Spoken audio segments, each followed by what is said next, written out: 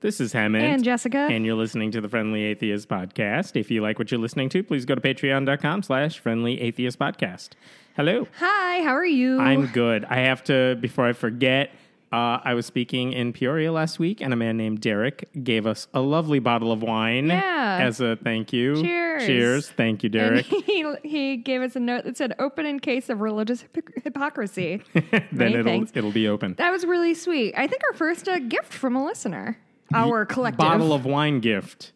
Have we gotten... Oh, you know what? We did get another gift. Do you remember when Ray Comfort sent me a basket of pears? Because I made fun of his movie? Sweet man who's wrong about everything. Listen, those pears were very good. So, come at me, Ray Comfort, with your pear meanness. I want to start with a story that I just saw yesterday, and it's one of those, you see it and you're like, what am I doing wrong with my life? Or more importantly, the answer is everything and all what things. Is everyone else doing wrong with their lives? Gwyneth Paltrow, the actress, she runs that website called Goop. Stephen Colbert makes fun of it because it just sells... I don't think making fun of Goop is limited to Stephen Colbert's repertoire. It sells a lot of dumb stuff, but they also sell a lot of harmful stuff. Yes, they are dumb, but also... very expensive. Yeah, and very expensive. $15,000 dildo, solid gold in case. Because God. Why would anyone settle for less? Just imagine it being cold. Yeah. When it's $15,000, it better be self-heated or something. She also sells jade eggs that you're supposed to stuff in your vagina. What is that supposed to do again? Nothing. Okay. It's supposed to do nothing, but I'm sure she says otherwise. Vaginal steamers, which is actively bad for you, I think. And coffee enemas. Also actively bad for you. It's bad stuff. But on top of that, we talked about this like a week or two ago. Yeah. She also promotes this idea that, get bee stings and that killed somebody. And like other stuff she sells isn't just pseudoscientific.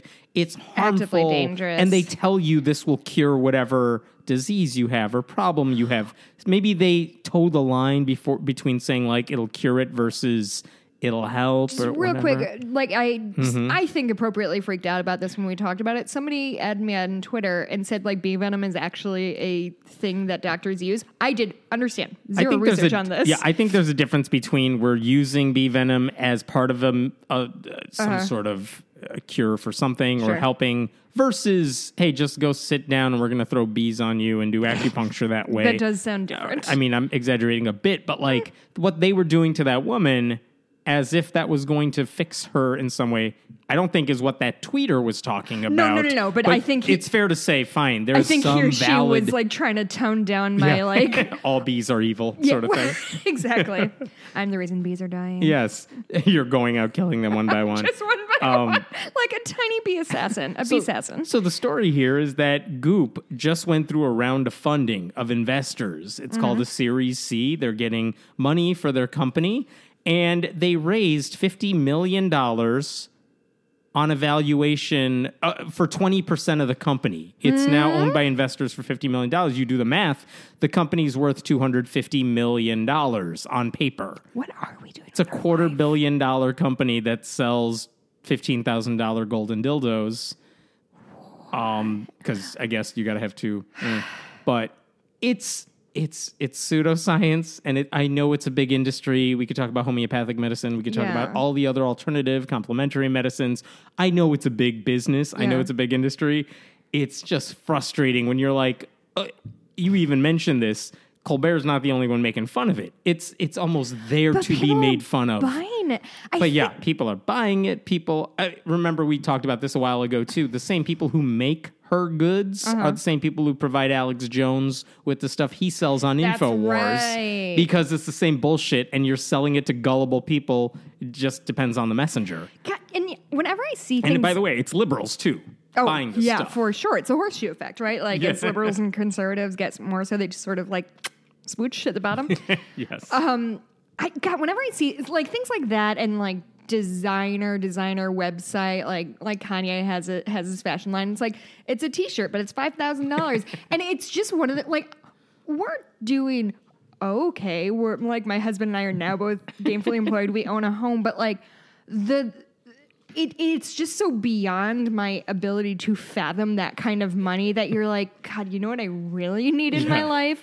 A dildo, which is fine. You know what it but needs not to a be regular made out one. of? Yeah.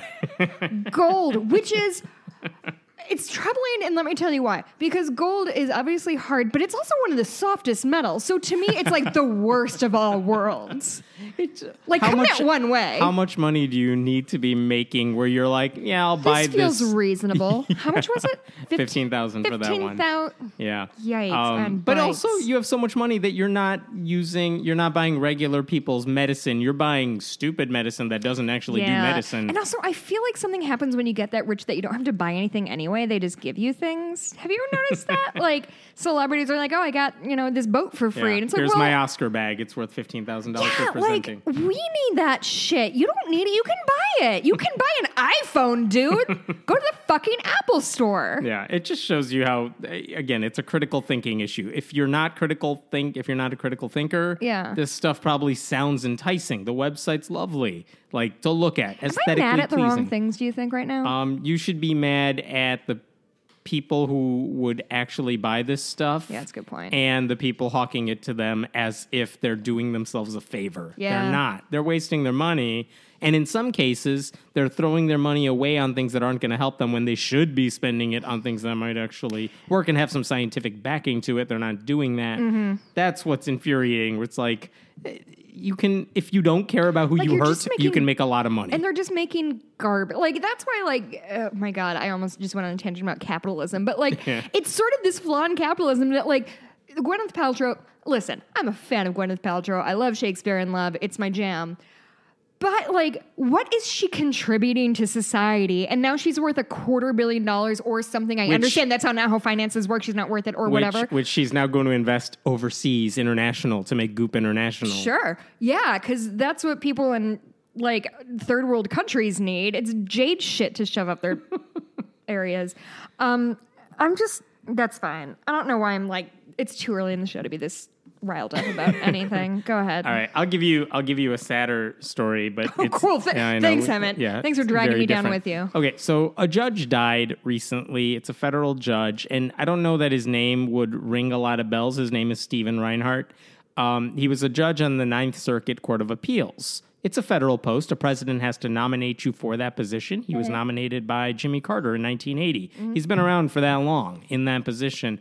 But he was arguably the most liberal federal judge in the country. Really? The Ninth Circuit is already considered the most liberal of the circuits, and he was like the most liberal judge.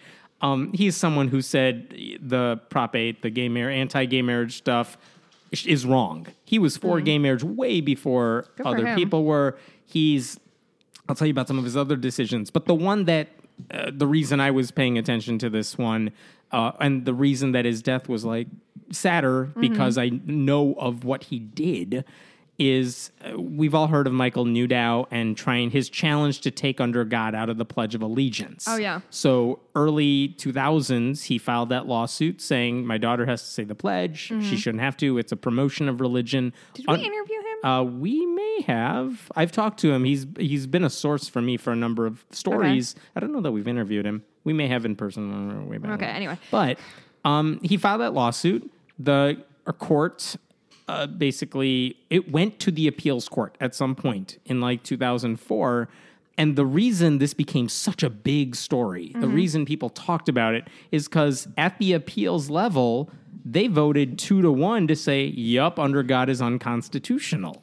Like the day that happened or the day after that happened, like 150 members of Congress stood on the steps of the U.S. Capitol to say the pledge with Under God in they're it. So brave. Oh, they're the real heroes around here. And of course, that went up to the Supreme Court. The Supreme Court eventually said, like 7-2 or something, we're not going to rule on this because you don't have legal custody of your daughter. There's an issue with him and his wife. Really? He didn't have custody, so they said, you don't have the standing to bring this case, so we're not even going to rule on whether it's unconstitutional. Like, forget it. You can't bring this case. Bye-bye. That's a bummer. But it won 2-1 at the appeals level. That was a weird thing. That's such a big deal. And the judge who wrote that decision, his name was Alfred Goodwin. He's still around. Stephen Reinhart was number 2. He signed on to that thing. So that was a big deal. years later, Michael Newdow tried challenging it again. Because he's like, well, I got to the Supreme Court the first time. Right. Maybe if I just had standing or I found someone with standing, I could try again. And is I'd Newdow be himself success. a lawyer? He is a lawyer. Okay. He's also a doctor. He's one of those like super good at everything sort of things. Yeah, there's people like that. Like I now work for a thing that does works for doctors that are neurosurgeons, and a lot of them like also have their MBAs or like also have PhDs, and it's like you can like take a day. Right. You're allowed to nap. Sorry, go ahead. So Newdow challenged this again, but this time he was instead of representing himself, he was a lawyer representing other plaintiffs who really did have standing. That was not in doubt. So basically he's forcing the courts to rule on the merits of the case. It gets up to the Ninth Circuit Court of Appeals again, and wouldn't you know it, Stephen Reinhart gets randomly assigned to this case again. This time, Newdow lost 2-1. One being Stephen Reinhart, who's like, okay, the other two said, shut up, this is fine. It's not promoting religion. But I want to read you some of the stuff Reinhart wrote in his dissent, because this gives you a flavor of what this guy was like. Only a desire to change the rules regarding the separation of church and state, or an unwillingness to place this court on the unpopular side of a highly controversial dispute regarding patriotism and religion, could explain the decision the members of the majority reached here. He goes on, to put it bluntly, no judge familiar with the history of the pledge could in good conscience believe, as today's majority purports to do, that the words under God were inserted into the pledge for any purpose other than an explicitly and predominantly religious one. And he's right. It was added in 54 Super to say, right. yeah, we're religious. We're not like the communists. He also said at one point, whatever beliefs may be shared by a majority of our citizens, it is respect for the rights of minorities and for the Constitution itself that must bind us all. Cool. Yeah. So like and just he's died? and he died. That's a He was bummer. 87, I believe. He also said like a federal ban on second trimester abortions was wrong. Yes. He said terminally ill patients had a right to end their own lives. I love this dude. Seriously, we lost a good one. And one of the Had frustrating... he retired? Or No, was he still? He was still on the bench. That's too bad. I don't know if this is accurate. I think he was just in for a doctor checkup or something, and he just died in the office or something. That was the story that I that sounds briefly like read. murder to me. But I want to bring up one aspect of this, which is, you know who gets to appoint his replacement now? Fuck. Yes. This is why when we talk about all the people complaining about Hillary Clinton, she's not a perfect candidate, whatever, Donald Trump is going to be able to, if he ever gets around to doing work, gets to nominate his replacement. And we know what sort of judges he nominates for the Supreme Court with Gorsuch and with the federal appeals benches, which he's been nominating left and right. That's one of the few things he's done really well. Like, he's been nominating people. They have to get confirmed. He did it. Well, you know that he Sure, he does pawns it little off to on other nothing. people. Yeah. But one of the things he's done is he said, hey, religious right, who do you want me to appoint? They literally gave him a list. This is the Federalist Society. These are the people, like, these are the most conservative justices who are not appointed and should be appointed. They have a list. They've published it. This is not a secret. And as long as he picks someone from those lists, Gorsuch was on that list, other nominees he's taken have been from that list. As long as he keeps doing that, this is why evangelicals are not going to leave his side. Because they think if you overturn Roe v. Wade, abortion's magically going to stop. But how do you do that? You appoint justices who are totally anti-abortion. Thoroughly So fucking bummed Reinhardt's out, Hammett. dead. Donald Trump gets to appoint his replacement if it gets nominated and he gets through the process and everything. Butter emails. Like, seriously, this is one of the people things that's hard to explain before the election. It's like, it's not just about who's at the White House. This has effects, long lasting. If you care about any of these issues, you can't let a conservative nominate these justices because we know they're not interested in nominating someone who's going to like get both sides the hearing. No, they're going to pick someone. And look, Democrats do that too. I know. Yeah, no, But- it's not. That's the thing is, it's not. Merrick Garland is not like an ideologue, right? Right. But I mean, and And to be clear, it's not that like he's necessarily doing anything wrong. Like it's just a very like obvious. Mike Pence would have done it. Oh my God, 100%. Anyone else would have done it too. But like I think the reason we bring it up is like that's why elections are important, and that's why like literally yesterday I saw some people do the really cool thing of like I couldn't stand here either, and blah blah blah blah blah blah. Like yeah, dog, you're real cool. Really good job standing in your truth about not something about Hillary Clinton I just don't like. Yeah, I wonder what it could be. On it. Speaking of Trump supporters, so there is a Washington Post article, and they dug into data. So this is by Andrew Whitehead, Joseph Baker, and Samuel Perry, and they dug into Christians who still support Trump. And so they looked at, in spite of recent news about Trump's misgivings, a recent Pew poll from early March 2018 saw that white mainline evangelical Protestants continue to approve of Trump at higher levels than other religious groups. Right. They're the ones who voted 81% in support of him in the election. Right. So they kind of dug into this and tried to find more factors as to why. So like we know white Christians tended to support him. What are other factors that they hold that that sort of would lead them to stand where they are? So, shockingly, many people who would agree to statements such as the federal government should declare the U.S. a Christian nation, or we should bring back prayer to public school, a lot of those people voted for Trump. Whoa, surprise. I know. I'm really shocked. So what I thought was interesting... Okay, so this is a quote. We also examined many other common explanations of support for Trump, including economic dissatisfaction, an index of attitudes on gender, an index of anti-black prejudice, a measure of respondents' attitudes towards illegal immigration, and an index view toward Muslims. So after accounting for religious affiliation, beliefs, behaviors, party affiliation, ideology, and socio-dynamic factors, they found that Americans who agreed with various members of Christian nationalism. That's hard to say, huh? Americans who agreed with the various measures of Christian nationalism were more likely to vote for Trump. So a Christian Democrat was more likely to vote for Trump than a non-Christian Democrat. Okay. So the more Christian you are. So what I think is interesting is Christianity was the main factor. So it wasn't religiosity. It was Christianity. So if that was taken out, the amount of religiosity had no effect on whether a person voted for Trump or not. So in order, these are the reasons. It's like they're in the bubble. That label mattered more to them than Republican or Democrat. Yes, that's exactly Christian right. versus something else. So the most popular reasons for voting Trump, or the things that people here are the most popular reasons for voting for Trump in order: 1, political identity. Okay. 2, race. 3, Islamophobia. 4, Christian nationalism.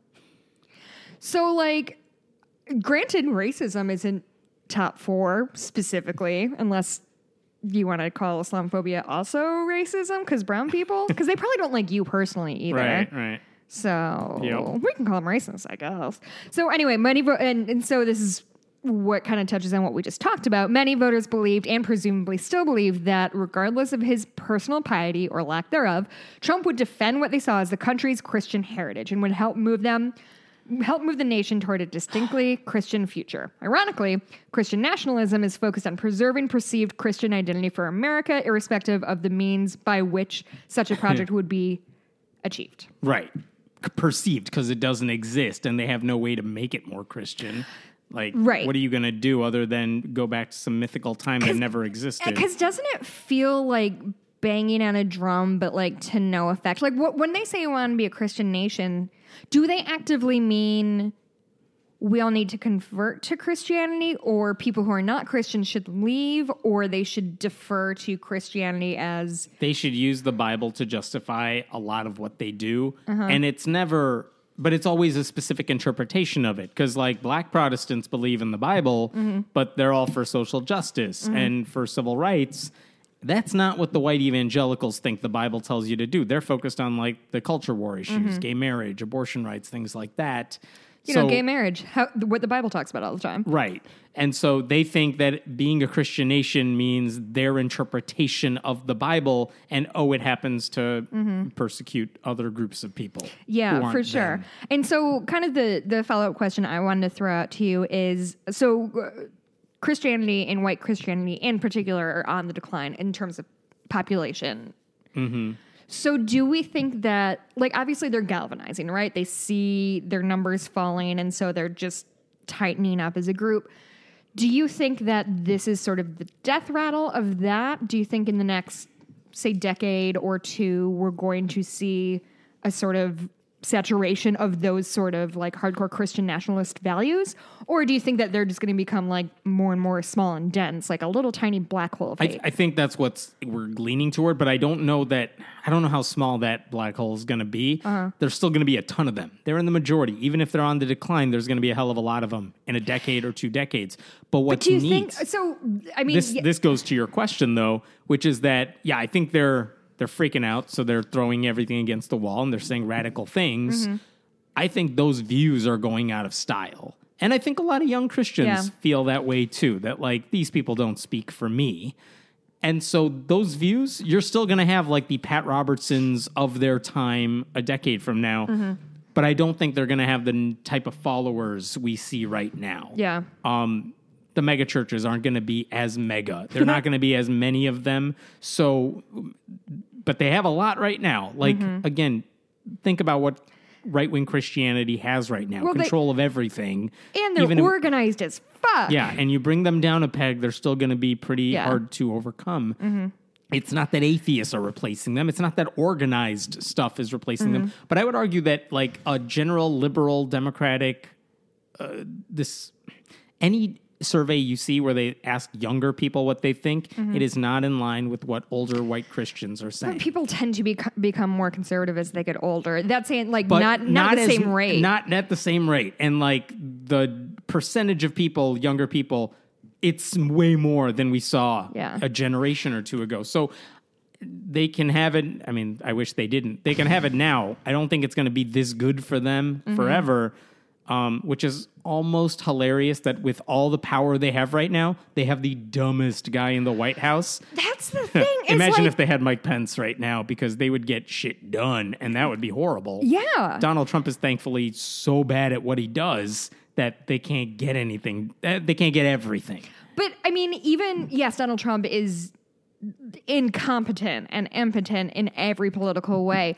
But, like, they have the House and the Senate, too, and they still can't get shit done. Like, that debacle with trying to repeal and replace Obamacare was humiliating for them. Right, because they kept yelling about how we need to repeal and replace it. They never had a plan. It was just literally nobody had a plan. Nobody did, because there was no good reason to do it. It's unconscionable. I actually kind of on the heels of talking about why people want a Christian nation, and it often comes back to this idea of morality, right? This idea of, like, our morals, aka Christian morals, are the good morals. We do morals good, and we think we should apply that to everyone. And fine, in theory, if you think you genuinely have the moral high ground, and if they think Christians tend to be more moral than others, I guess I see your kind of point. But recently, and thank you for the Inefficient Kitchen at Rick Williams PGA. Maybe he's a golfer. Who knows? So Pastor... Oh, shit. I should have tried to read this. Can you say it? Yeah, which one are we talking? Kirby John. It's really just Kirby John? Yeah. Let me tell you a story about this guy before you get into the story. Kirby John is an all-time name. More than a decade ago, when I was writing I Sold My Soul on eBay. So the idea when I was writing the book, and she plugged, was I was visiting a whole bunch of Christian churches. Well, one of the ones that was kind of on the wish list of, like, what's an atheist going to say about these churches was Joel Osteen's mega church, because it's the biggest one in the Texas, country. Right? Yeah, Houston. And so I flew down there. I was going to see Joel Osteen's mega. I did see it. I was sitting close to the front row. It was very interesting. But I bet he's really charismatic. Is he really charismatic? Of course. I mean, you've seen it on TV too. Yeah. He's totally charismatic. But while we were there, it was me and it was my editor. we were like, well, we got to kill a few birds with one stone. What other churches are worth looking at here? I don't know the answer because I'm going where you tell me to go. He said, you know what? There's another church we want you to go on this Houston trip because it's run by this guy named Kirby John Caldwell. I'd never heard of him. He said he actually performed the benediction at George W. Bush's inauguration in 2001. He was the guy on stage. So, like, he's close with George W. Bush. He actually performed, like, the wedding, I think, for one of his daughters. So he's super tight with the Bush family. Obviously, political connections are a big deal. So, and his church actually grew from, like, next to nothing to... I don't know, like 16,000 people at its peak. Wow. So, okay, fine. So this guy clearly has a big deal sort of church. They had a lot of branches. I went to one of the branches in Houston. He wasn't there that day, but I'll tell you what I saw when I went there. I mean, it's a black church, and black churches are always more enthusiastic and stuff, which is exciting if you've never seen it. But they had a guest speaker that day, and I remember specifically because I was like, what the fuck is going on here? This person was talking about the sins. And here's the gist of the story. She was giving a personal story about how, you know, she was going through a rough time. She overcame whatever the sin was. Maybe it was alcoholism. She overcame it because of her faith in Christ. And her argument was, you know, all of us have sins of some sort that we need to overcome, and we should look to God to help us overcome it. Sure. And then she brought out a prop. And the prop, this has nothing to do with Kirby John Caldwell. It's just I'm so excited. It's a giant, like, blanket that you have to unravel, and on it, she listed all the different sins people might have. So alcoholism, some version of like addicted to pornography, other types of sins, all laid out. Like it's almost like a first grade craft that you did in school. And one of them said witchcraft on it. And I'm like, so what, Harry Potter? That's what we're railing against right now? They're good. Like, it was just weird to me. And I'm like, and I felt like what did they do with it? I wanted to look around. They just held it up like, yes, we know all of these types of sins and we got to overcome. I'm looking laser around. Pointer out. Like. It's like an atheist at Thanksgiving dinner during the prayer. I'm just looking around like there's got to be someone else here I can make eye contact with and just be like, this is messed up, right? Like witchcraft isn't a thing we need to worry about. Is there any lonelier feeling than doing that? And everyone's like, no, I'm on fucking board. That's exactly what it was. Everyone was totally into it, amening the whole way through. And I'm just like, oh my God, where am I? Oh, jeez. So anyway, that was his church. Houston in October. Maybe I'll pay him a visit. So that's his church. Good old Kirby John. What a fucking great name. And also, how dare you, because you asked me which name I was trying to pronounce, and his business partner was Gregory Smith. So how dare you? So the story that happened this week with Kirby John, with Pastor Kirby John, is that the Windsor Village United Methodist Church, which is the church he leads, they're basically, he has a side job where it's a side hustle. A side hustle, which is basically... Wait, he drives a Lyft. Is that a side hustle? And rents his house on Airbnb. And then proselytizes to everyone who comes through. Could you imagine if you accidentally rented an Airbnb and they're like, hi, would you like to join us for church tomorrow? There are Bibles in every drawer you look inside. Just all of them. All of them. Kirby John had a side hustle where he's basically saying, hey, invest in some Chinese bonds. You'll make your money back. And the thing is, he got nearly $3.5 million in investments. Yeah, over a period of like a year and a half. Yeah. Less than a year and a half. He told them they would see returns up to like 15 times their investment. He said they were safe, risk-free, and worth tens, if not hundreds of millions of dollars. As are all investments. I have some Bitcoin to sell everybody. Guess what? They didn't give any of that money to anybody. What? I know. So not only was that a lie, the Chinese government says like those bonds aren't even legit. Much less they were collectible memorabilia with no investment value. So he just got charged with conspiracy, wire fraud, money laundering. It's $1 million fine, possibly. He could spend up to 30 years in prison if he's convicted on all these charges. $1 million is less than $3.5 million. That's true. So what did he do with that? That's a good question. I don't know where all that money went. I assume the government takes it when they get So 20 years in prison just for the conspiracy to commit wire fraud, and then an additional 10 years for conspiracy to commit money laundering. So, and I think it was on elderly folks, right? Yeah. Oh, it a always nice is. touch. That is kind of the base for this church. It's older people in the community. It's not like a church you walk into and you see a lot of teenagers. No, it's an older crowd. Well, I would say most churches you don't see a ton of teenagers. Depends on the type, right? And so have a happy Easter this weekend at that like church. morals question mark. Like I don't know. I just don't get this oh my god, what a dumb fucking turn of phrase, but like this blind faith that like just because you're Christian means you are X. Or they do the no true Scotsman thing, like, oh, he's not a real Christian because he does this. I'm you like, can't I don't even know. argue that because he's the realist. I mean, he was on stage with the president doing the bit. Like, no, you're pretty much, you can't no true Scotsman a guy like that. Yeah. And again, they trusted him because not only is he a Christian, he's their pastor and he's a well-known pastor. Yeah. So like, okay, I get, what I really want to know is, did he know this was full of shit when he was selling these investments? Yeah. Or did he genuinely think he was helping these people? I don't know the answer to that. Nope. That's not an excuse for what he did, but I don't know the answer to that. But, I just Kirby it's, John. It's sad. It's sad and it sucks. And it's sad about anybody, but like when it's somebody who proclaims himself to be like this morally pure person and like fucking spoiler alert, you're a monster. Everybody's monsters. Yes. At least I'm a monster. At least I don't pretend I'm not a monster. Okay. Let me. I made that clear.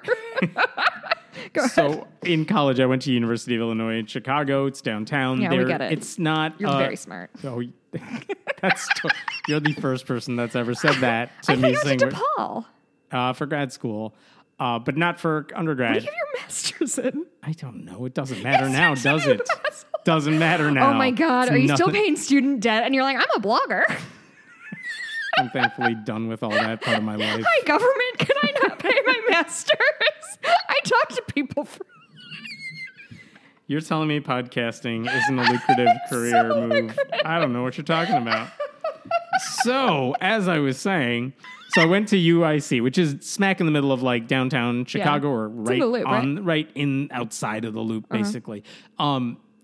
There's not a lot going on there. Like, there's some food nearby, but you got to walk a little bit. If you go on one side of the campus, it's kind of sketchy. Like, what are the cross streets-ish? I don't know, but Greek Town's nearby. That was great. Oh, But if you go on the yeah. other side, it was kind of sketchy. Yeah. And the thing is, after I graduated, when I go back there now, they clearly renovate it. Like, they made the food areas amazing. Right as I was about to graduate, like, the dorms started getting really nice around that That happened area. to me too. Yeah. What the fuck is that? Because they're trying to entice students. And if you want to live there, which it's not the most enticing little place to live, but Yeah. now it is because it's kind of amazing there.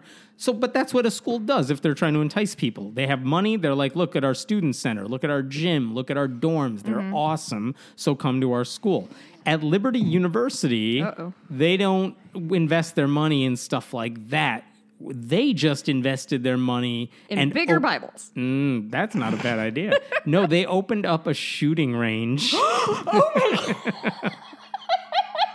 And not just any shooting range.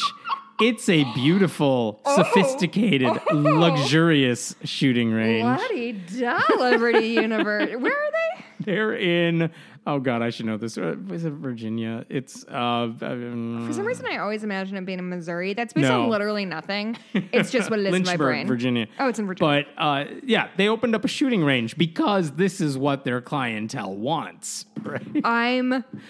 I'm agog. I cannot believe this. It's on campus. It's on campus. You know, have to, I can relate to this because at Ball State we had bowling alleys, so it's like the same. right? Yeah.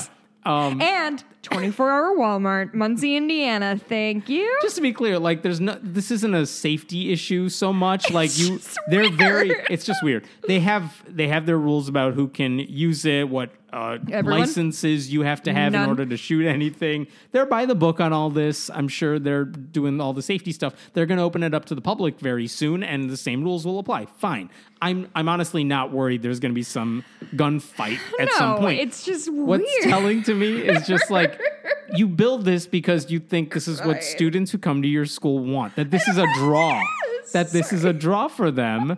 It's like, yeah, at other schools, they build dorms and the student centers. At Liberty, they give you a place to shoot people because that's what Jesus wants. Imagine Or to you're- pretend to shoot people. Right. Imagine you're a junior in high school, and you're like, God, okay, where do I want to go?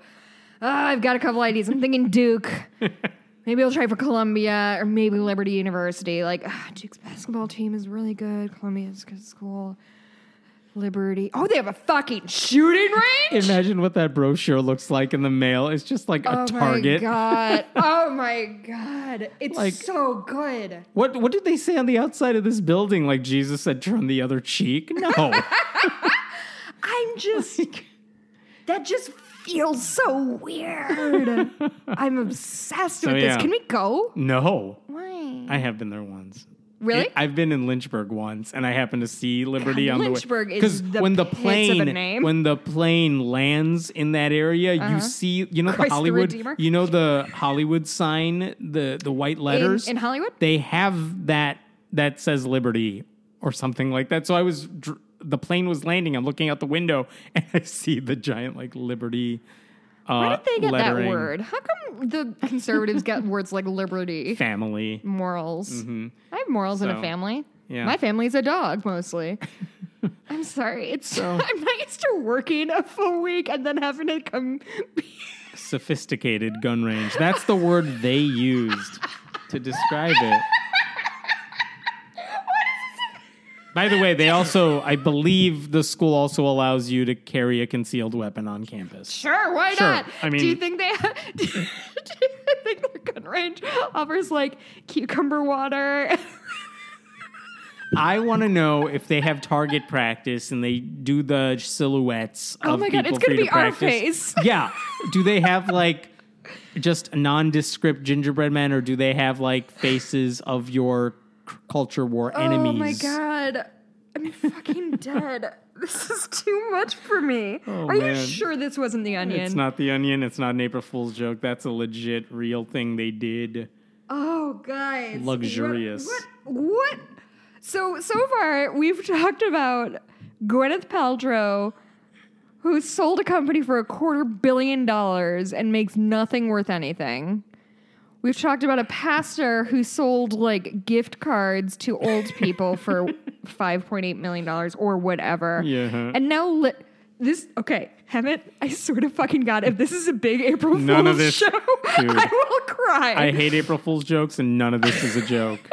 So I fall for them every time. I have no credulity. the Secular Coalition for America sent out a thing saying, I don't remember what it was. They're building some, Donald Trump's going to build some monument to Santa or something like that. Whatever. It was some April Fool's joke. They sent out a press release. Snopes had to debunk it because someone would have fallen for it. Oh, God. But it was just funny. Okay, here's one that was, again, not an April Fool's joke. This actually happened. For some reason, Pope Francis has a favorite journalist friend of his that he's talked to like 5 times. Yes, because he's in his 90s. Yeah, the guy's like 93 years old. Eugene Scalfari. Eugenio. He's an Italian editor of a newspaper called La Repubblica. And here's the thing. They've spoken 5 times. Do you have a better pronunciation? A half Italian American. Oh, really? Go for it. Mangia. Not even close. Eugenio Scalfari in La Repubblica. You sound like an Olive Garden waiter. Okay, that's racist against my people. So Pope Francis has talked to this guy like 5 times. Every time it's a headline-making thing because he doesn't give that many interviews to random people. And it's a liberal newspaper. It is a liberal newspaper. Eugenio Scalfari is an atheist. Really? He is. He's openly atheist, but they're buddies, whatever. The thing is, when this 93-year-old man goes in for an interview, here's some stuff you should know about him. He doesn't take notes. He doesn't record the interviews. When he writes his articles, he puts words in quotations, though. He'd be so good at this podcast. Yeah, he puts words in quotations like, no, this is what that person said. And you can't really deny it because what are you going to do? Go to the recording that doesn't exist? Right. No.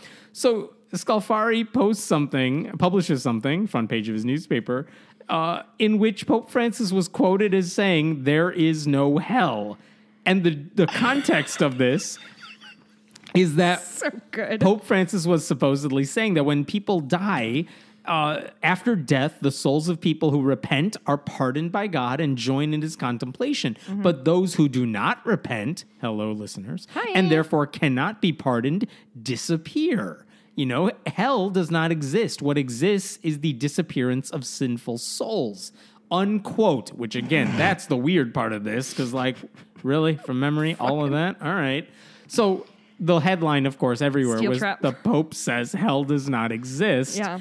And of course, on script, because this is one of those after-school shootings, Republicans are going to say thoughts and prayers. When the Pope says something to Scalfari, the Vatican responds with the, he didn't say that, stop listening to that guy. So, of course, the Vatican puts out a press release. What is reported by the author in today's article is the result of his reconstruction of what the Pope said. No quotation of the aforementioned article must therefore be considered as a faithful transcription of the words of the Holy Father. Whatever the Pope said, that ain't what he meant. Don't listen to this thing. And also in 2014, the Pope said the power, the money you have now from so many dirty deals, from so many mafia crimes, bloodstained money, bloodstained power, you will not be able to take that with you to the other life. This is not a time. There is still time not to end up in hell, which awaits you if you continue this road. Yeah, so he said that to the pretty mafia. clear. He believes in hell. Yeah. And it's like Catholicism, so like... Is the Pope Catholic? Yeah, he still is, believe it or not. So it's so just good. It's so funny that, again, the God, what a worst life reporter. to live. If you're like, yeah, I talked to the Pope, he was like, yeah, there's totally unicorns in heaven, and Jesus is a raptor. It's true. If you're going to make stuff up, I know, like, go big. Yeah, do better than that, my Don't friend. do hell. Say like, you know what? We're going to pay all the settlements for all the priests, or we're going to let women into like, they get to elect the next pope. Masturbation is chill. Yeah, right? Go nuts, guys. Condoms are cool. Let's do it. And then he has a $15,000 dildo to sell everybody. That would be a story. Come on, Scalfari. How lucky we are to be alive right now. Here's the story for you. They did a survey. This is a survey done by Deseret News. It's a Mormon publication. Oh, yeah. They wanted to know how seriously people take the Ten Commandments. And their argument is like, you know, who believes in the Ten Commandments and like how popular are they to this day? And here's Such a weird way to put it. I'm paraphrasing that, but like the thing is, we know that some commandments are taken seriously by everybody, and a lot of them are just silly. Yeah. So here's what's not surprising. Wait, Hemant, Yeah. how many Ten Commandments can you name off the dome? If you gave me a little time, I could get No them time, all. go now. Oh, no, screw it. I'm looking at a list right now. It wouldn't even And be you still fair. couldn't do it. But here's where I'm going with this. Thou shalt not murder? Fine. Like, Cool, got it. 94% of people said it's That's always... not as high as I wish it was. I know. It's an important principle to live by. There were like a couple percent who said, I don't know. It's a little weird. But okay, 90s, in the 90s, right? Thou shalt not murder. The next one on the list, thou shalt not steal. Also 90, high 90s, mid 90s. You shall not bear false witness against your neighbors. Don't lie, basically. 90%.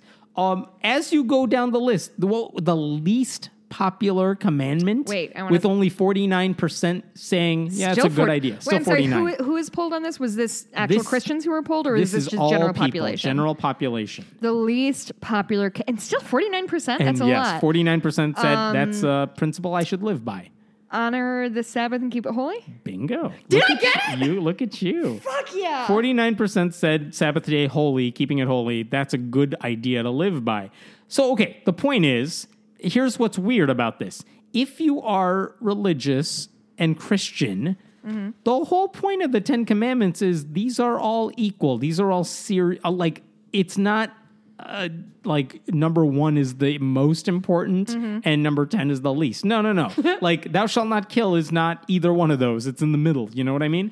All of them are supposed to be taken seriously. But the thing is, even when you broke it up by different religions, even among evangelicals who, for the most part, they said, yes, we believe all of the commandments are important, which is what you would expect. That wasn't the case for like everything. I'm trying to pull up the actual numbers here. What was funny to me is just how many evangelicals didn't take all the commandments seriously, which is normal. That's what you should expect. Younger people didn't take any of them as important. I mean, they were lower Yeah.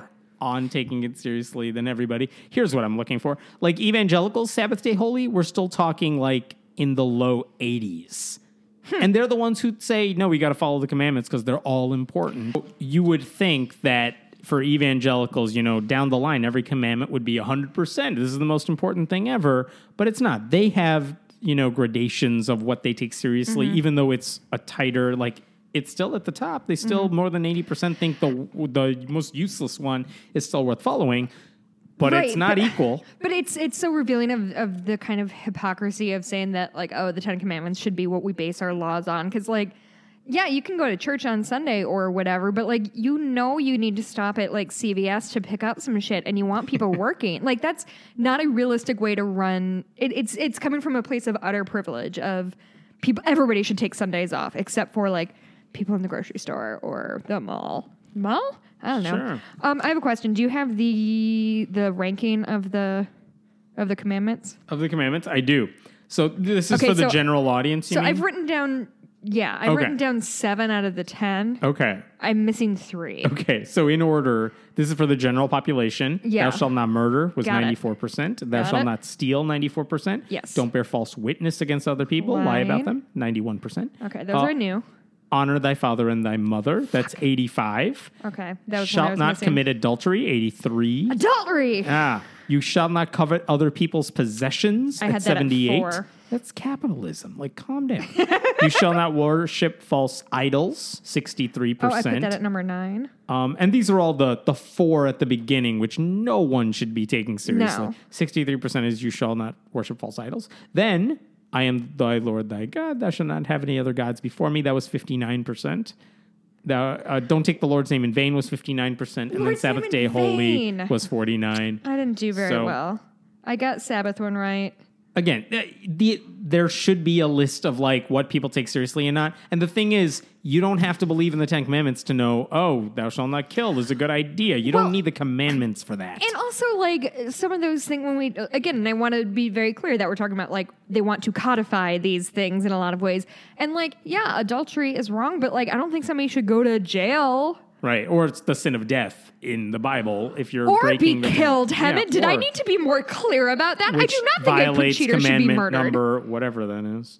So, yeah, it tells you this shouldn't go up in public schools or courthouses for sure, because even the silly ones aren't taken seriously relative to other ones. Okay, so there's that.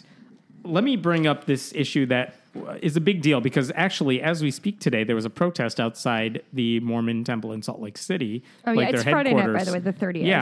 Yeah. The Mormon church has had a really bad month. And this is worth talking about. Yeah. More than a month, maybe 2 months. They've had some really bad PR. It's a couple And just to hundred years, refresh your memory, you might remember Rob Porter, the White House staff secretary. He's Mormon? He's Mormon, and his ex-wives, Really? 2 of them, went public with stories about how he abused them in their relationship. You might have seen that picture of one of them who had like a black eye. And she said, one of them, Colby Holderness, said that Mormon bishops urged her to stick with Rob Porter no matter how physical he got with her. That was his second wife. His first wife, Jennifer Willoughby, said a Mormon bishop told her, think carefully before you go public because, quote, Rob has career ambitions. So not good for the Mormon church. You may recall, like last month, Mormon Leaks, that website, released a video in which a church leader told other bishops how to handle hearing stories of allegations of child abuse. What should you do if that happens? Call the cops. And one of them was, look, the they cops. said, call the cops if they broke the law. But if there's any gray area here, or you don't know that it's serious and the law doesn't require you to call the cops, talk to the church lawyers. Yeah. Like The lawyers? let us take care of it. I assumed it was going to be like talk to the elders to get like Oh, moral no. advice. They have church lawyers. And then last week, and I think we Yikes. talked about this last week, there was audio that was leaked through Mormon Leaks that featured one guy, Joseph Bishop. That's his name. He's not a bishop, but his name is Joseph Bishop. He was a leader of the church's main missionary training center before their 2-year trip, right? He was leading that, and he confessed basically to sexual misconduct. The person who was interviewing him basically said, you tried to rape me in a storage room in 1984. He said he didn't admit that so much as he said, okay, maybe I did something wrong. But then she said there was another girl that was with them and you molested her. And he's like, I did. Like, he confessed to it. And the woman, the interviewer, even said, if this story went public, you would be the Harvey Weinstein of the Mormon Church. And his response, I would be. It's not good PR for the church. It's not good for anybody, but it's not good PR for the church. So all of that has happened in the past, like, couple of months. How did that one escape me? He's retired. All this stuff happened long before statute of limitations. Now it's expired. I think they're looking into it to see if there's anything, but the guy's not in power anymore. So, and as these stories come out, more Mormons have come out and said, this happened to me too. Like, okay, so what is the church doing? They finally announced this week they're going to make some policy changes. It's about damn time. One of them is members should never be encouraged to remain in a home or situation that is abusive or unsafe. They are telling bishops never tell a member that if they tell you they're being abused. It's okay to leave them. Which I think is obviously really great. Like, that's a good start. I think the other really strong stance that they took, and this is, I would argue, probably too little too late, but it's a step in the right direction. But they said church leaders should never disregard a report of abuse or counsel a member not to report criminal activity to law enforcement personnel. So that's exactly what you were talking about before, of like, they didn't say abuse was good and they didn't say you should abuse your wife, but do you need to say anything? If you don't need to let it leave our circles, then let us take care of it. But he's real sorry, though. One of the other changes they made is they told church leaders, they told the elders in the Mormon church, if you are meeting with women or children, you should make sure there's another adult nearby, just in case. Women too? Yes. And if the woman or child wants that person in the room, they should be allowed to do that. So, like, don't get personal confessions, whatever, one-on-one, without the person knowing. They could bring a third party in the room if they feel comfortable with that. But, like, if you're a kid and you've been abused and you're talking to an elder about it, maybe you don't realize how important it is to have someone else, an adult you trust, in that room with you. So, again, it's too little too late almost, but it's something. Like, I mean, so the thing is, the interviews with the children. This has been a point of contention because last November, we learned that bishops in the Mormon church were asking children very detailed questions about their sex lives. They asked them whether they masturbated, how often they did it. Notice the new guidelines say nothing about don't ask those creepy questions. What the fuck is the matter with people? Like, I just don't understand. This is why this march for the children is going on today in Salt Lake City, because they want to see an end to those interviews at all. It's none of your business, but even with these halfway decent changes they are making to their guidelines, and even though they're saying if you're talking to children, make sure those kids know that there's an adult that could be in the room.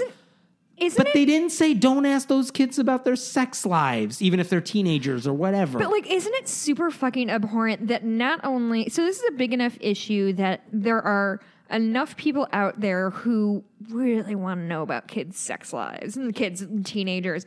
But so many that they are numerable in leadership in the church position. You know what I mean? In leadership positions in the church. You know what I mean? Like, I just don't understand how that many people can not only have, like, the weird predilection for kid sex stuff, which is whatever, not great, I'd say, hot take, but, like, this many people who have the lack of common sense to maybe not ask actual human children about it to their face. Yeah, there's that many people who are not only into that and not only in moral leadership positions in the church, but also don't have the good sense to just not. And again, the thing is, if you're interviewing a child and the child's like, no, I want to talk to the church elder, I don't need someone else in the room. They don't know what they're about to step into. That's the thing is, yes, I get the idea of like, oh, they're right outside the door if you need anything. But I'm sorry, like, that is... That feels right outside the door suggests they're not privy to what's being discussed in the room. And it still puts the onus on the would-be victim to say, like, no, I see where this is going, instead of I'm being, like, emotionally abused or psychologically led into this, like, dark place where all of a sudden I'm saying things that I'm not super comfortable with. And how did I get here? And how did we like get into this murky area?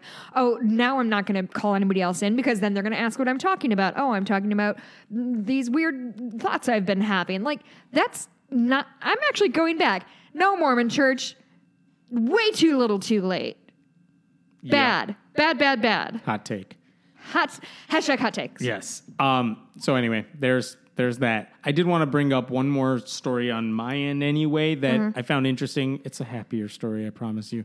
It sounds sad when you say happy things. It's a sad story, but it's less serious than the other ones. I knew it was a lie. This is a polling group called Morning Consult, but they did a poll because Roseanne's back on the air, and in the show, she's a Trump supporter. Yeah. And so they said, who needs to be represented more on television? Which groups of people should be represented more? Because the whole storyline with the Roseanne reboot is we don't actually see working class Trump supporter characters on television. You're more likely to see the anti-Trump characters on television or liberal people on television. Fine.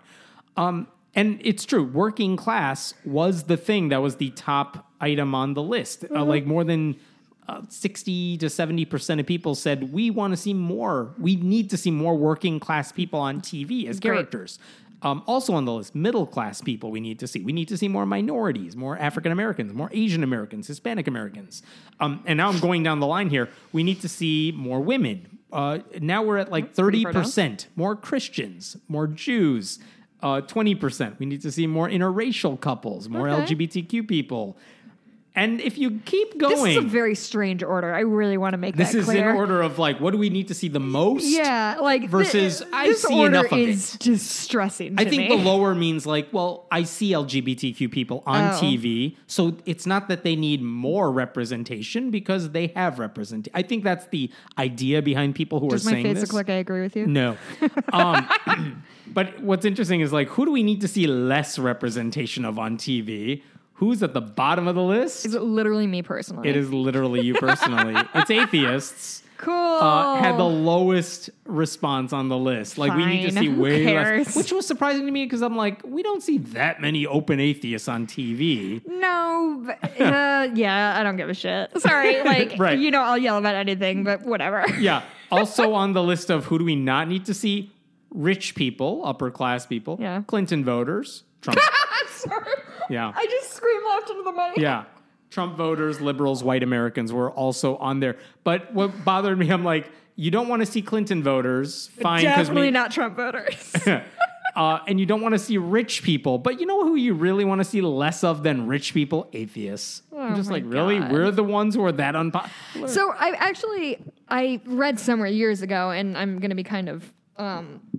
pulling things out of thin air a little bit, but there was sort of an interesting take on like, why don't you ever see like poor people or like middle class people? And like, because people tend to not want to watch a show about like somebody who's like, not like in a worse position than them. Yeah. Or just like, oh, we're really getting it close on mortgage this month. Not like a fun, like, oh my goodness, I spent all my money and now I need to borrow the money and now I'm in a kooky situation. Like, I don't know. I just don't. Sorts of storylines that you never saw in Friends.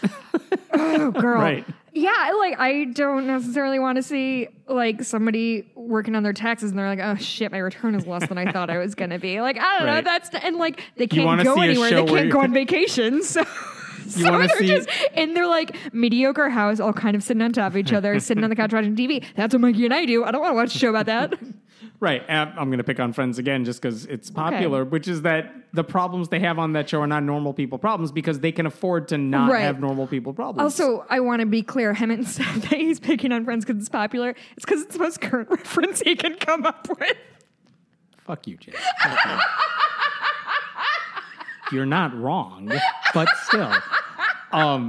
They broke this survey down between Democrats, Republicans, and everybody said we want to see fewer atheists. Yeah. Republicans said we want to see fewer atheists. Democrats actually put atheists on the list of people we need to see more representation of, but we were on the bottom of that list. Listen, bottom on the list is still on the list, my friend. Yeah. Just happy to be here. But I don't think this is so much a representation like, oh, they see too many atheists, so they say we don't need more. Yeah. I think it's just, oh, we're super unpopular, and so they're just like, nah, I don't want to hear from them. So we're the worst. We're the worst. My last thing, I was like doing my notes before I haven't got here, and I just saw somebody tweeted a thing, and I think this officially kills irony. This is the proclamation from the White House. President Donald J. Trump proclaims April 2018 as National Sexual Assault Awareness and Prevention Month. So nothing matters anymore, Now, I guess is what I'm Fool's saying. Joke. Right. Honestly, I This, really did along get with it like Melania cyberbullying campaign. lol. Oh my god. Okay. I have listener mail. Do you have Go any for other it. stories? I'm good. Okay. Throwing that out. Oh, I got it in. So this is That's kind what of a she long said. what. How dare you? I had nothing else. This is a highfalutin show. Yeah. So this is an email we got from Valerie, who's from California. It was a little bit long, so I chopped it down a little bit. So hello, Jessica and Hemant. Again, I really appreciate that they put my name first. I think they get their priorities. I enjoy the podcast and look forward to it every week. It's one of the few things I keep up with regularly. Other nice things. Thank you. I'm a 45-year-old stay-at-home mom of 3. My husband's a naval officer, and we homeschool our kids. Secular homeschoolers, obviously, we do exist. We live in Southern California, so it's not exactly Bible Belt territory, but it's not as free-flowing hippie as you'd think. She grew up Catholic, tried quote-unquote progressive Christianity later on, attended Bible studies, all that kind of thing, but it never felt authentic. I just wasn't feeling any kind of special divine connection, no matter how I read the Bible or prayed or hoped this was the answer. As weird as it seems to say this now, at the time it never occurred to me that not believing was an option. I just thought I must be doing it wrong or not trying hard enough. So there's more. She, as part of her homeschooling, she would bring her kids to like various religious services, and sort of as a collective, they all realized it didn't really ring true to them. So all that's to say, she says, quote, I'm not super open about my atheism. I mean, if someone asks me outright, I'll answer honestly, but almost no one knows. Everyone just assumes I must be at least culturally Christian because that's the default sin of most people who fit my description. I'm extremely non-confrontational. I generally smile and nod or avoid the subject, especially at events involving my husband's shipmates. I don't want to be known as that spouse. However, I can't help but wonder, should I be more open about it? Maybe smiling and nodding isn't always the best strategy. Could I be doing more to normalize atheism? If not for myself, then for my kids who are growing up in a culture where not believing in God is sadly still seen as a character flaw. What can I do as a middle-aged homeschool mom, Navy wife, conflict avoider, raising 3 little humans? That's going to make a difference. Thank you for doing what you're doing and being a much-needed voice, Valerie. Thanks, Val. Thanks, Valerie. It's a good... It's Val, your close personal friend, Val. Yes. It's a good question. It's a tough question. Yeah. And it's a hard one to answer because I don't necessarily know what surrounds her in her community, what the extended family is like. Because the answer to everybody is not necessarily you should come out and be open about it, because that's not necessarily the best option. But things that you can always do is to make sure your kids know how to ask good, tough questions. If you're homeschooling them, especially, just make sure they know how to be critical thinkers, because that's an important value to get across. And find ways of championing that. Because this is something I've said to a lot of people, which is you don't... it's a joke coming from me, like, you're not going to get a job as a professional atheist. But you can get... But you can think about all the jobs a lot of people who share our values may want to go for, especially if they're in high school or college right now, whether you're going into education or law or whatever, you're working for a group.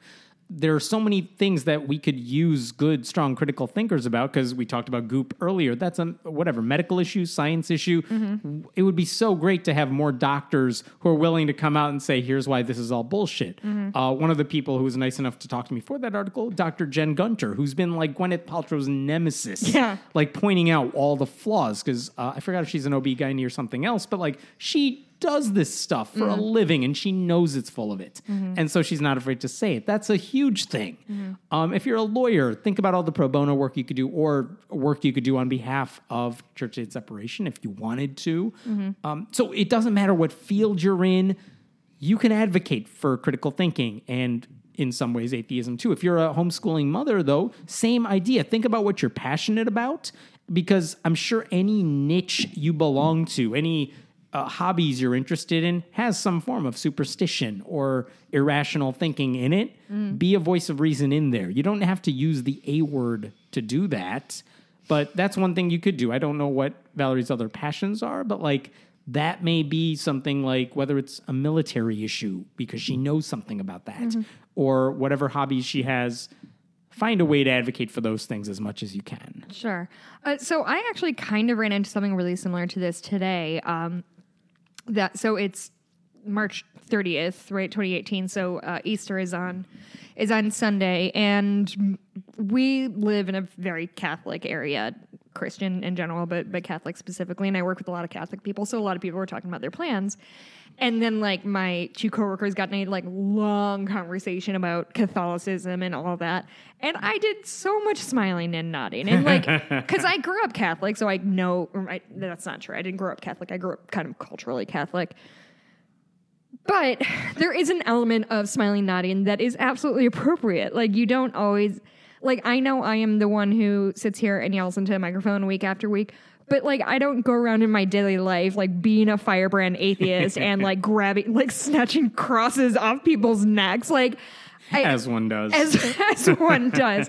But it's just one of those things that you have to read the room. Like, if somebody ever asked me outright, I would, like, obviously tell them exactly where my beliefs are. But, like, the reason people don't like loud atheists are because two people are, it's the scenario that like two people are having a conversation about Catholicism and the atheist is like, I think it's all bullshit. Did you know that?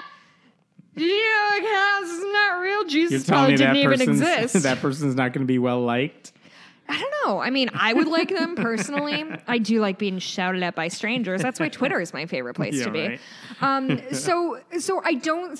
I think what I read here kind of is that she feels guilty about not being more like quote unquote out as an atheist, and I don't think that's fair. I think if you are asked, or even like what church do you go to, I think it is absolutely within like social propriety to be like, oh, I'm an atheist, or oh, I'm not religious, or just, oh, I don't go to church. Or usually like my go-to has always been, we're not religious, is like the softest way I know how to say. I'm like, the same way. If you don't know what I do, that's probably the language I use. Yeah, I'm not religious. Why am I, depends who you are. Am I trying to piss you off or what? Yeah, and it's like, what do you do normally? Oh, I write about politics and religion. That's what I say when people ask about the podcast. That's about politics and religion.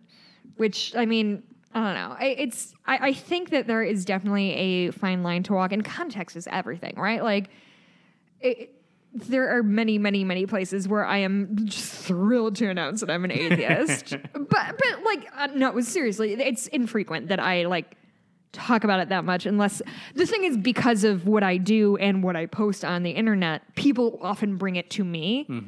And so that's sort of a different, like, we're sort of in a different situation, I think. But I don't want you, Valerie, to feel like you're not doing enough for the movement, because really just living your life well and raising good kids is great. Like, that is all you have to do. And if people and the best thing is if people are really religious and they find out you're an atheist, and then they'll do the thing like, oh, you're so nice. Or it just plants the seed of like, oh, I didn't know that was you do all this and you don't go to church? Yeah. And you don't do all that stuff? Because that's what she said about it didn't occur to her that people don't believe. Like, I didn't really, like, where we grew up, it's Catholic, but it's super liberal. So people were aware that other people weren't Catholics. When I lived in Montana, like, people were shocked that I didn't believe in God or go to church or whatever. Like, it just had never occurred to them that it didn't happen. That's an option. So yeah, like, absolutely. That, all I did was, like, if they asked, I answered. And if they wanted to talk with me, I will talk about it. Right. Anyway, all that's to say Hope that helps. I'm sure you're doing a good job, Valerie. I probably made a point somewhere in there. Heaven, what is your happy thing this week? Hey, you go first. I'm thinking. I have two things. So that will buy you some time. Yeah.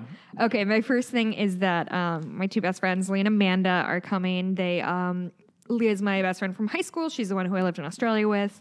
They're the wedding I officiated in 2016. They moved to Portland a couple years ago because I guess lesbians have to do that. I think they have to, like, live a year in Portland and adopt a dog, rescue a dog. And, like, that's what they're doing. They're putting in their time. They're very brave. Anyway, they're back in town. for a wedding, so they're going to be staying with us for a couple days this week, and I'm very excited to see it. And we're recording an episode of Fables this coming week, and it is a book called Romancing the Inventor. It is a queer romance novel, and it is out of this world. It is so bad and good and weird and dumb, but funny. I think it's winking at me, but I'm not sure. The other thing is, there's a show on Netflix called Nailed It. Yes. And the other night, after we recorded here on a Thursday night, I went downstairs because I get really hype after we record, and I just have to cool off. So I went downstairs and watched like 3 episodes of it, and was screaming laughing. It's a cooking show that's like gives amateur bakers overly elaborate cakes and treats to make. And they're all very, very bad. And the second episode features this older woman from Mississippi who's like, Chiron says she is a professional grandmother. And she tries to make this pirate donut. And when they revealed it, I screamed in my basement. I screamed at the TV. I woke up the dog. I couldn't stop laughing. It's just brought me so much like pure wholesome joy. Please go watch it. It makes me very, very happy. Go ahead, Hammett, with your happy thing. I'm still working on it. Happy thing. The weather's nicer, so we're going out tomorrow, I think. You say that every weekend. I do. But we haven't gone out. It's not going to be that nice this weekend. Son of a bitch. Yeah, I am seeing College Friends tomorrow. That'll be fun. Oh, yeah. Nice. Hammett was telling me all about his cool college gossip. Yeah. So we'll hang out tomorrow. Haven't seen them in a while. They'll see kids. They'll be kids. Hammett, where can we find you on the internet? I'm at Hammett Meta on Twitter, friendlyatheist.com, patreon.com/friendlyatheistpodcast. I'm at Blueberry, BLUEBUREE. My Etsy shop is Bitches Get Stitched Done. You can reach out if you want to, like, avoid Hammett. You can email fablespod at gmail.com. That will get right to my inbox. A couple of people emailed me, and I created it like a month ago, and I forgot to check it because I didn't and you call yourself a podcaster. So bad. Anyway, if you want to, I'm going to be dropping the new episode of Fables, and it's going to be me and my husband talking about the book Tranny by Laura Jane Grace. That should be coming out in the next week or so. So if you want to read along or whatever, the next one is going to be Romancing the Inventor. I don't know who it's by. Doesn't matter. It's a great book. That's going to be a lot of fun. And that's all I have, Hammond. All right. We'll see you next week, everybody. Bye. Bye.